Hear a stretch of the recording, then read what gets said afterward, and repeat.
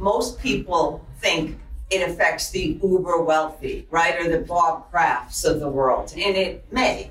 But my guess is that folks like that will be able to rearrange their affairs and probably not be subject to it. It does affect business owners and retirees. And for your example, I mean, if I'm a small business owner and I sell my business, I've worked for 40 years to build up a pizza shop, and I want to sell that business. I want to retire and move somewhere warm. When I sell that, if I sell it for, over $1 million, I'd be subject to it. But the point is, they don't have a retirement plan. They don't have the state pension fund. This business is their nest egg, and they're selling it once. And in that one-time sale, they now would be subject to, a significant increase. It's going from 5% to 9%, so an 80% tax rate increase. And so I think it's capturing people certainly more than the uber wealthy, as some of the proponents would have you believe. Welcome to Political Contessa. I'm Jennifer Nassor, and this show is here to support your interest in center-right politics, policy, and breaking news. Listen in and discover how to awaken your inner ideal candidate. And if you're ready, how you can jump in and change the world as a runner or a supporter. Welcome to Political Contessa. If you or a friend have ever considered running, or you know a woman who should, I've got something just for you. My quick guide called Secrets from the Campaign Trail. It will show you 5 signs to tell you you're ready to enter the political arena.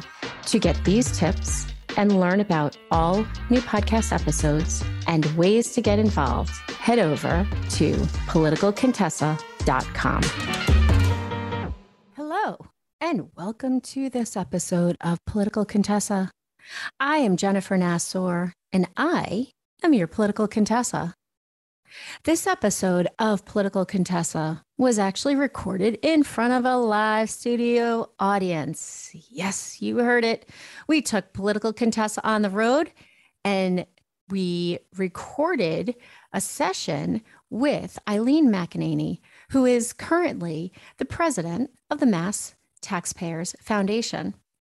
We did this in conjunction with the Pocketbook Project, a nonpartisan organization dedicated to supporting and educating women who are running for office or interested in running for office, or honestly, just like what I do on Political Contessa, get you talking about politics and policy. So with us, again, Eileen McEnany. She joined the staff of the Mass Taxpayers Foundation as its president in February of 2015. The Massachusetts Taxpayer Foundation is widely recognized as the state's premier public policy organization dealing with state spending, tax, and economic policies. Clearly something that in 2022, we are all, regardless of where you are from in the United States, all very concerned with. The Foundation's record of high-quality research and nonpartisan analysis has earned the organization broad credibility on Beacon Hill and across the state. Eileen is an attorney, and she comes to the foundation after more than 20 years of government relations, public policy, advocacy, and managerial experience in both the public and private sectors. She is a graduate of Tufts University here in Massachusetts, where she received her Bachelor of Arts degree in political science, and she earned her JD in law from Suffolk University Law School. She serves on many boards and commissions and is just overall a brilliant policy mind. And also, I just want to point out, not partisan. This organization is not partisan. They are not Republicans. They are not Democrats. But what they are fiscal watchdogs. Don't we need more of that? I know here in very, very bright blue Massachusetts, we definitely need the fiscal watchdog. So Mass Taxpayer Foundation has put out a phenomenal white paper on what this ballot question we're going to be talking about today is about. So in Massachusetts, we have ballot questions. mainly because the majority in our legislature, which is Democratic, does not want to ever touch anything with a 10-foot pole. So we end up having ballot questions. So that way it can go to the voters. Just to put this out there, maybe Massachusetts is different than some other states. And I actually think the apathy here in voting is terrible. But 22% of the electorate actually came out and voted in the primary. So when I tell you that this is put out to folks in Massachusetts to vote on, it's actually kind of a joke because it's maybe 35 to 42% of voters will actually even see this. So ballot question number 1 in Massachusetts is called the millionaire's tax. Don't let the language fool you. So what it is that on the ballot in November, the voters will decide whether or not to approve a ballot initiative that would impose a new tax on income over $1 million. If approved, this change, it takes place in the state's constitution. So it's a constitutional amendment as of January 1st, 2023. So the Mass Taxpayers Foundation has already come out and said that they do not support this initiative out of concern for its fiscal and economic impact. And so this is going to, again, let me go back to this. It is going to change the Massachusetts Constitution. It adds an additional 4% surtax on any income in excess of $1 million. Now, that is not just the rich that make over $1 million. That is if you sell your home. That is if you sell your business. That is if your business suddenly has a phenomenal year, you are going to get taxed. According to our state Department of Revenue, this tax change is proposed to raise approximately $2 billion. And the money is supposed to go to education and transportation, supposed to. But it's at the discretion of the Massachusetts state legislature. Again, I'm just going to say it is overwhelmingly left, not just Democratic, but liberal. So we are leaving our legislators in control of where the money actually goes. Now, even if it goes to education and transportation, as I say it will, you will hear from Eileen, who will clear a lot of these questions up for us. And so I have a lot of questions for Eileen, and I think that you will actually really enjoy hearing from her because, you know, even if you don't live in Massachusetts and you feel like this isn't important to you, I'll tell you why. This is coming to a state near you because if they do it in Massachusetts, they try everything in Massachusetts. And then it moves on. It moves on like it's black mold. It creeps and it crawls really fast. And all of a sudden you see it either on your state ballot or coming out of your legislature. So thank you, Eileen, for being with us here today on Political Contessa on this very, very important topic of the so-called millionaire's tax. Eileen, ballot question 1 may seem non-threatening to some, but it seems like it will have a far-reaching impact on the state's financial position. So as someone who works so closely on these issues, I would really love for you to talk a little bit about the impact it will have and why we all need to be paying attention here. And mostly, the thing I would like to know about is, will this ballot question and the impact be subject to appropriations? Subject to appropriation. And so what that means is the legislature ultimately has authority over how the money will be spent.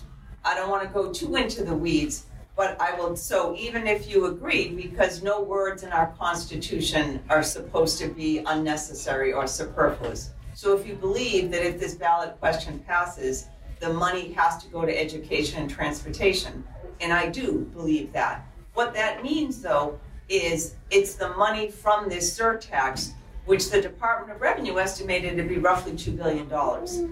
But right now, the state of Massachusetts spends much more than that on both education and transportation. So even if the legislature takes every dime of the money and puts it to education and transportation, all the money they're currently spending on it is fungible. It can go to other things. And so it doesn't mean there will be more. And so effectively, this really is about just giving the legislature more money. And I think if most voters knew that, they'd be less inclined to vote for it.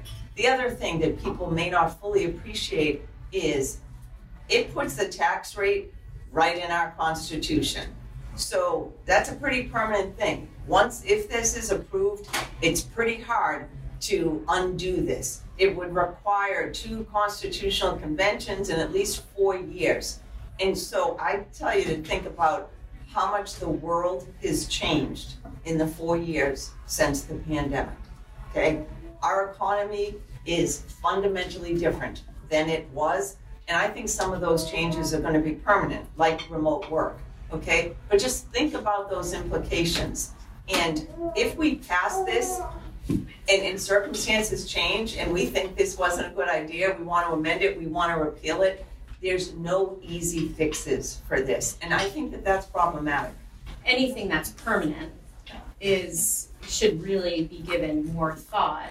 And I think that, again, the way that the ballot question is written is meant to confuse people who just say the rich should pay their fair share.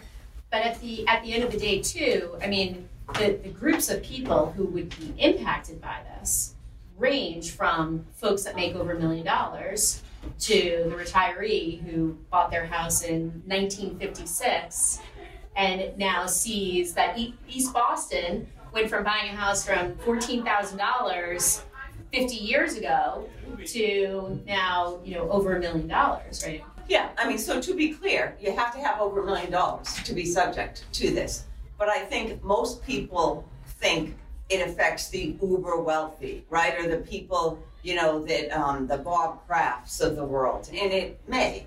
But my guess is that folks like that will be able to rearrange their affairs and probably not be subject to it. It does affect business owners and retirees. And for your example, I mean, if I'm a small business owner and I sell my business, I've worked for 40 years to build up a pizza shop, and I want to sell that business, I want to retire and move somewhere warm. Okay, when I sell that, if I sell it for, over $1 million, I'd be subject to it. But the point is, they don't have a retirement plan. They don't have the state pension fund. This business is their nest egg, and they're selling it once. And in that one-time sale, they now would be subject to, a significant increase. It's going from 5% to 9%, so an 80% tax rate increase. And so I think it's capturing people certainly more than the uber wealthy, as some of the proponents would have you believe. Which ultimately, I think, is why I think the ballot question, or the way that they phrase it, is a little bit shady, in my opinion, because it is not really honest and forthright as far as who will be affected by this. So let's go back. So we have seen, and in your publication, you cite that about 46,000 people have left the state in the past year. Yeah, I mean, so that goes to when we started. I said I have fiscal concerns and I have economic ones. And just to finish the thought, the fiscal concerns are these, that if you look at people who do make a lot of money, the uber wealthy, their income comes primarily from things other than wages. So it's from interest and dividends and capital gains, which are tied directly to the economic cycle. And so in good times, they go up high. When there's a recession, they fall considerably. And I'll just give you an example. The Great Recession, Massachusetts saw almost to a $3 billion swing in its tax revenues, from the year that before to the year of the Great Recession hit. The vast majority of that, about $1.7 billion, was from non-withholding income. And so the point is, it's not a good revenue source on which to build an annual operating budget, because the cost you're going to incur will be year after year. But this money will fluctuate considerably. And so that's our concern. You're going to see much bigger swings and much greater budget challenges for the Commonwealth if they're relying on this to fund new programs. But to get to the economic issue, what MTF is concerned about is we just issued a report, 44-page, heeding the warning signs. It's on our website. All of you can take a look. But essentially what it does is we look periodically at cost of doing business in Massachusetts. And this year we looked at the cost of living here, because honestly, it's the flip side of the same coin, right? If employers can't get employees to come, it's a problem. And so we looked at costs in general, and they're high in Massachusetts. And that may come as no surprise to any of you. We've been a high cost state since the 80s. And a lot of people would say, oh, it doesn't matter, right? We've done well, our economy is doing great. People come here, they want the jobs. But I would say COVID and the post-pandemic economy changed all that, because now people don't have to come to where the jobs are.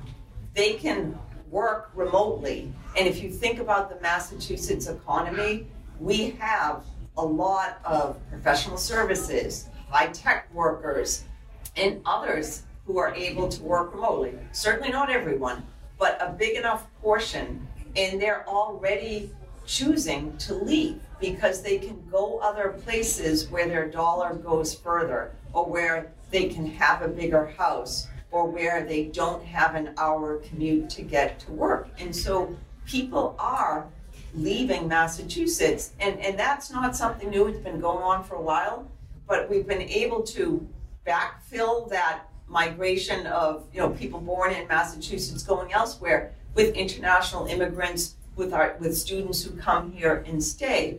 And a lot of that has changed. Just given the pandemic, giving some federal policies, we don't have the amount of international immigration that we once did.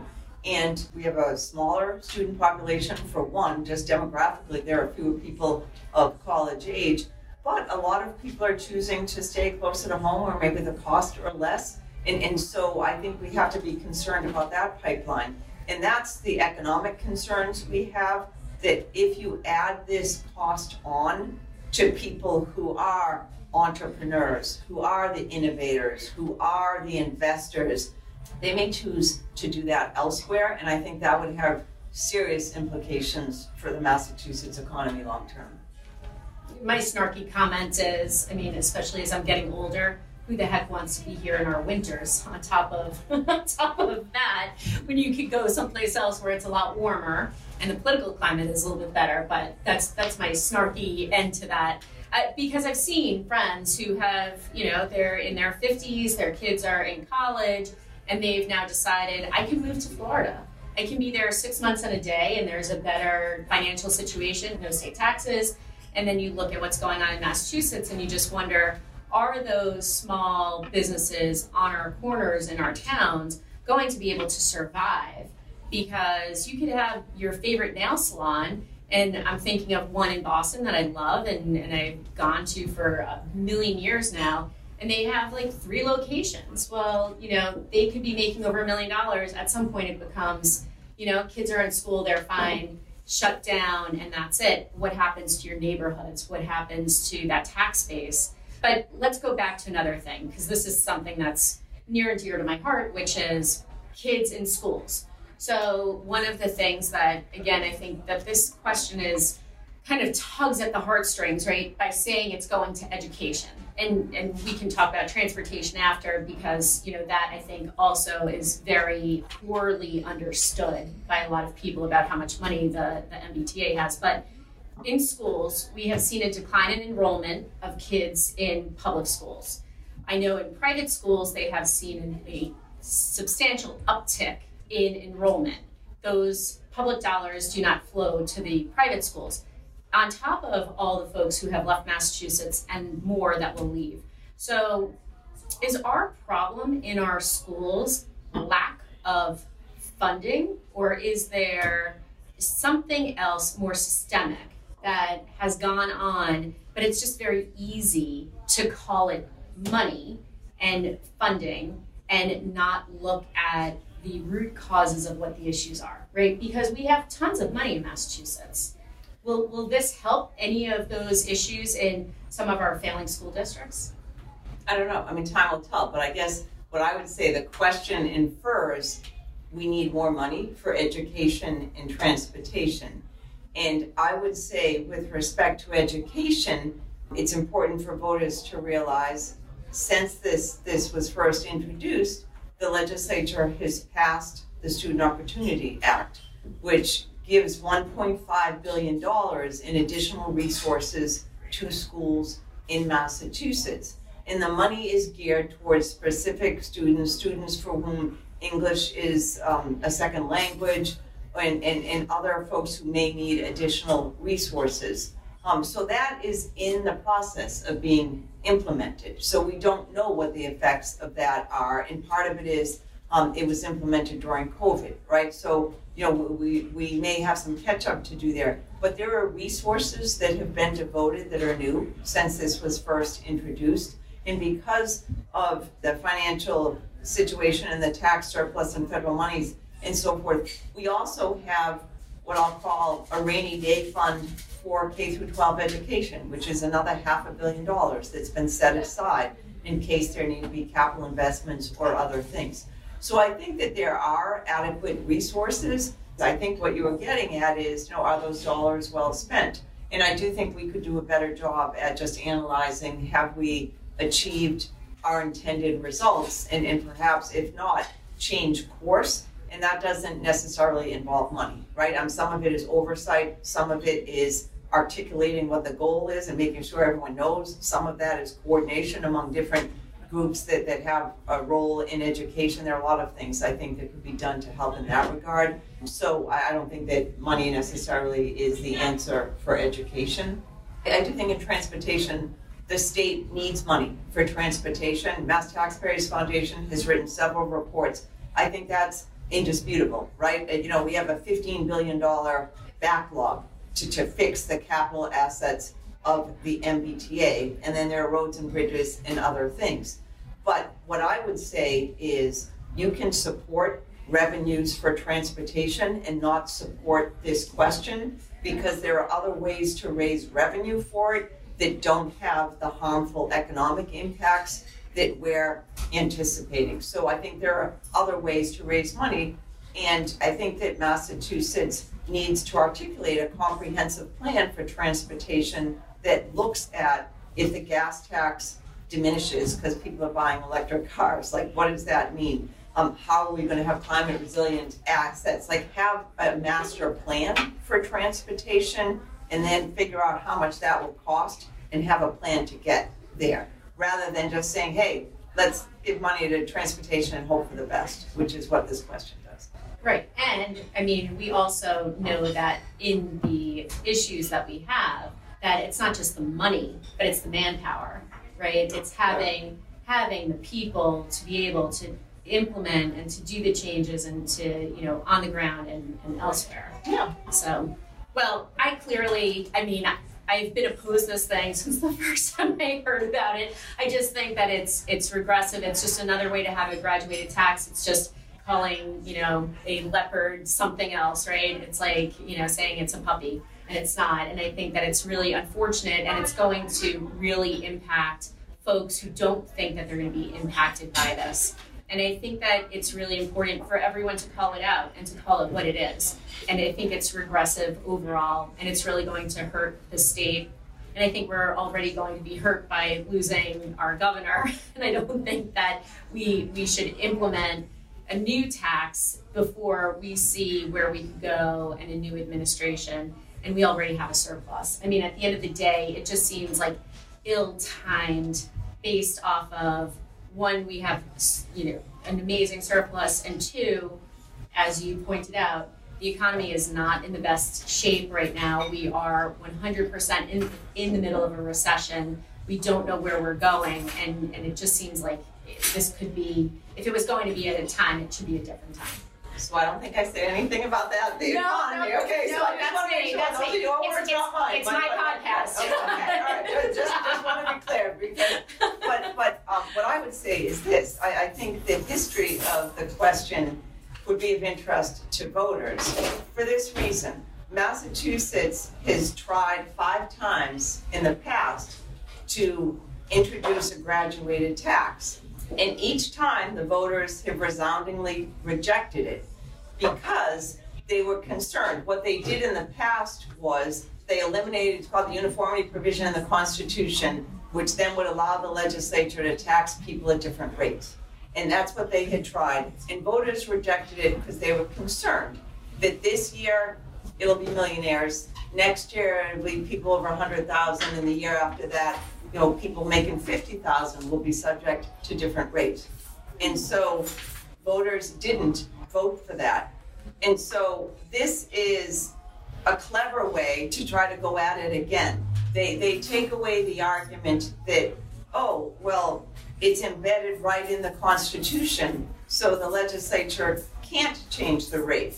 And that is true, but it comes with its own set of issues. And so I think is a way to try to get this through. And then they also said, oh, and the money will go for education and transportation.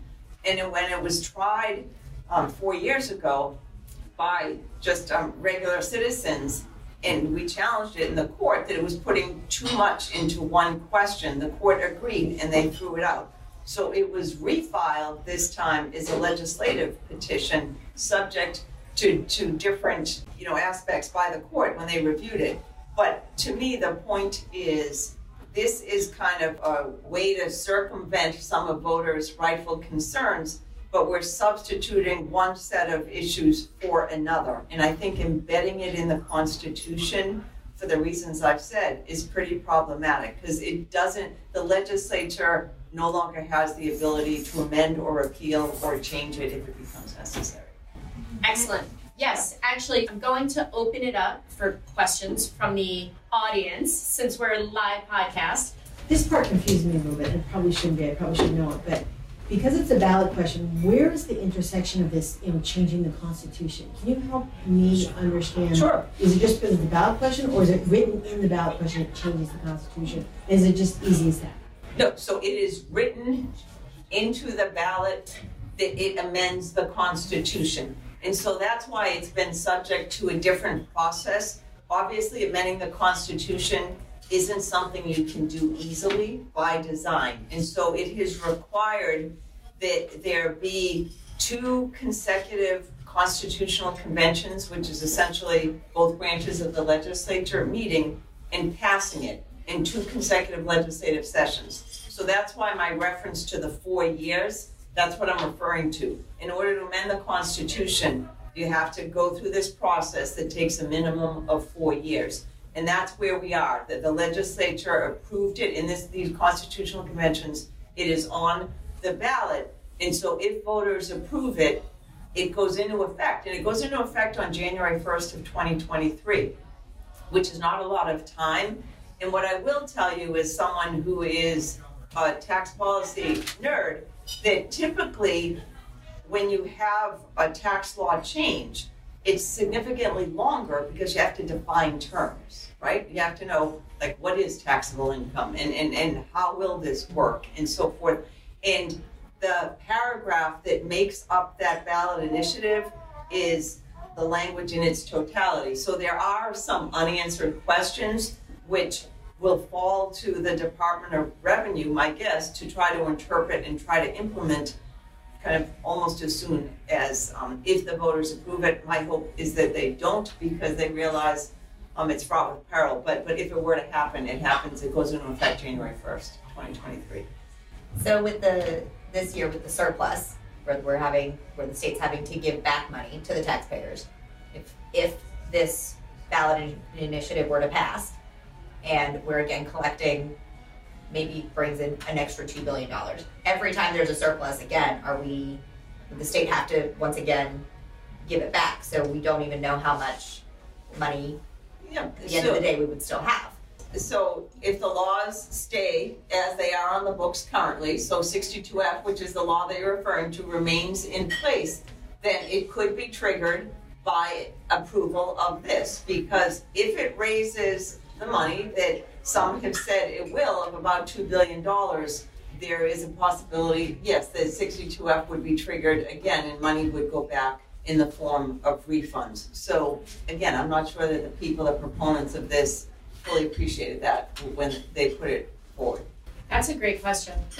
Because it makes sense, right? Every time they collect that money, it could trigger and we could get money back. I mean, maybe it backfires, but it's in the Constitution, which is I think that becomes a very large problem, right? Is whenever something is implemented and then you can't change it, then that becomes a serious situation. I mean, how many constitutional conventions have we had in Massachusetts over the past?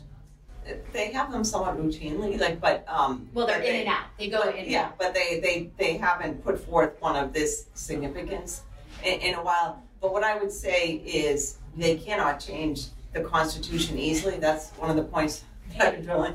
But I think they can change 62F, right? And so there may be a tendency on the part of Beacon Hill to do that, right? Which would undo what was a voter ballot initiative back in 1986. And there has been talk on Beacon Hill to do that already. The concern is that the money that is refunded is going to higher income earners more so than to folks that make a lower or modest income. But to me, that kind of undermines the argument of the proponents, because what it says is the vast majority of income tax is paid for by high income earners. So the notion that they're not paying their fair share is undermined by the fact that they are, in fact, right? I mean, you can see that. That is the result of, that is why 62F is working the way that it does, because the refunds go to people, 13% of what they pay. And so 13% of, higher income is obviously more. And so on the one hand, folks are saying that millionaires don't pay their fair share, but I think the top quintile of taxpayers pay about 72% of all income taxes currently, and that's before this ballot initiative is enacted. So there is a lot of progressivity in the Massachusetts income tax code already. Right, which is what I was going to get to that in the, where you do have that top tier is already paying the lion's share of taxes. And so it ends up being regressive, and you end up pushing out those folks, and there's no incentive. And Massachusetts, we are so fortunate to have so many universities that bring in folks from other countries and other states around the world and around our country, and we want to keep that talent here. But if we then say, innovators, we're going to start taxing you, then Kendall Square goes away. And, we say, hey, finance folks, we don't want you. Then poof, there go from the biggest to the smallest of our financial institutions and our law firms. And I hate to see, one of the things I love about living in Massachusetts is being able to say we have such an educated, everyone here is so educated and so giving, and they work and they're okay paying those taxes, but everyone has a breaking point. And when you start having a family and you have to make those decisions, and you can go someplace else, again, to my, getting older and old tired bones, you could go someplace warmer. You could raise your family where you could buy a home with acres of property and have a great school district. I think you start thinking a little differently, and that's my fear with this, that we're going to be pushing out your kids, my kids, and all of your kids, especially that little cutie back there. So yeah, so what I sometimes think of it as the notion of Massachusetts exceptionalism, that somehow everyone wants to be here, and I am born and bred in Massachusetts, and I think the state is wonderful, but I think other states are nice too, right? And I think people have paid a premium to live here, and I think the question is there a breaking point? And I think that a lot of people came here again because their jobs, the opportunities were located here. I think as people can work for a company, be employed by a company, but not necessarily physically located here, we're seeing some of that happen already.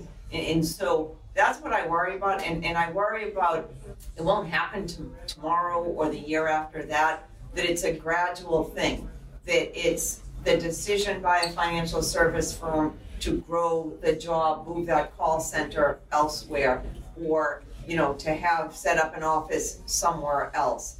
Or it's that the ecosystem that makes Massachusetts kind of the life science, pharma, biotech, healthcare hub of the world, that is we don't have the density because there are choices to go elsewhere, that some of the value of being here diminishes over time. And that's my concern, that we'll never be able to know what we didn't get, or what we, or the person who didn't come, right? And so I think that's my fear. Well, I see GE is pulling out of, at Fort Point, which is a very, had been a very up and coming area and filled with young people, and GE is saying we're ending our lease early. So, I think that's a great example of a company saying, a quarter comes into the office, we don't need this office space anymore, and recalibrate where should we be. So I think that's, a fear. Yeah, and I would say, I thought why you're going to point out to GE is they were in Connecticut, headquartered there for decades, and chose to move because, the tax burden got too great, right? And they reached a breaking point, and they came to Massachusetts because they could have the talented workforce, and they felt kind of the energy in the economy and so forth. For a whole bunch of reasons, GE has gone through its own challenges, and so that hasn't panned out. But I think the fact that a company like that chose to move to Massachusetts shows that does happen. Right? And I think Massachusetts is a small New England state. The border to New Hampshire is not very far away. I think people have been doing that for a long time, and I think they could even more so. So to me, it's the kind of damper it will put on the economic activity and the potential for Massachusetts. Any other questions? All right. Yes. My name's Haley Jones, and I'm wondering if you can speak to why the courts even let this question get on the ballot, because the education and transportation part seems almost misleading and pretty deceitful. And is it really that phrase, subject to appropriation, that let it go through? Because I feel like we've seen this before with the cigarette tax. Did any of that money actually go to getting people to stop smoking? Was it really just that phrase, subject to appropriation, that let it go through? And so, I think it's a little more complicated than that in this sense. Again, to review a ballot initiative depends on who's bringing it forward, right? So in 2014, when it was first introduced, it was 10 citizens. And when it's a citizen's petition, it can't do what they call log rolling, which is essentially, how I define it, is putting everything but the kitchen sink into one ballot initiative to get sufficient voter support, right? And so by that, and the courts found that there were too many unrelated matters in the ballot as it is currently drawn. Okay, so the wording hasn't changed, but the criteria the court uses to look at it has differed, because the first round it was citizens, second round it was legislators, and they just review it with a different lens. But the issue is, I think that the courts did find that there were too many things in one question. For instance, maybe I think millionaires should pay more, right? And I agree, but you know what? I don't want the money to go to education and transportation. I think it should go to mental health and higher education, or public safety, right? So, I like part of the question, but not all of it, right? And the court said there's just too many choices here. It's not a meaningful choice, I guess, that a voter can make, or it's asking them to kind of group too many things. And so the courts threw it out on those grounds that it was unrelated matters. But when it's legislators that bring it forward, it's not subject to the same scrutiny. And so the subject to appropriation means that the legislature has ultimate authority, but the money that they raise from that will have to go to education and transportation, because the words can't be meaningless in the Constitution. But my point is, then they'll just kind of zero out some of the money that they currently use for that and put it towards other things. So it doesn't guarantee there'll be more money. The money that's raised from that does have to go to education and transportation. But my point is most voters think that means, so in addition to what they're spending on education and transportation, the revenues from this new tax will go there too. And that isn't the case. Maybe we'll see what Boston City Councilors try to do. So implement the transfer tax on real estate and then give themselves a 20% increase in salary. So maybe they'll just take the current money for transportation and education and move it over, which I always find to be a fun little game that they play. So Eileen, the Mass Taxpayers Foundation has a publication, and I'm just going to give it a little plug because I think everyone should take a look at it, called the ballot question number 1, what it does and doesn't do. So, please read it, check it out, give it to your friends and family. Anyone who says, we need to nail all those rich SOBs, make sure you show them that, their grandmother's house that they're living in and they haven't been assessed on in many years. When they go to sell it and it's in their name, they are the ones that are going to be paying for it. It is a serious matter. And I think that it's something that in Massachusetts that I always thought was pretty fiscally prudent is, I think it's a very big mistake for us. Well, hopefully voters will see the sense of not voting for it. So we'll find that out right soon enough.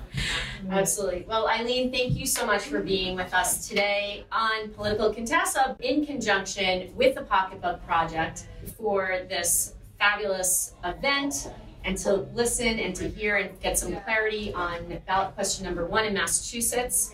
Eileen, again, is the president of the Mass Taxpayers Foundation. She has been the president since 2015. She is a policy expert and a lawyer. So listen to what she says because we need to actually listen to the experts, not just the talking heads. I get to make the wise ass comments and she gets to actually give you the real information. Well, I hope my children and my husband hear that. Listen to what so that's a key message. Thank you for being with me on Political Contessa. I'm Jennifer Nassor. I'm your Political Contessa. Stay happy, healthy, and safe. Thanks so much for listening to Political Contessa. For all the ways to listen and to get the inside scoop on what's happening in center-right politics for women like us, head over to politicalcontessa.com.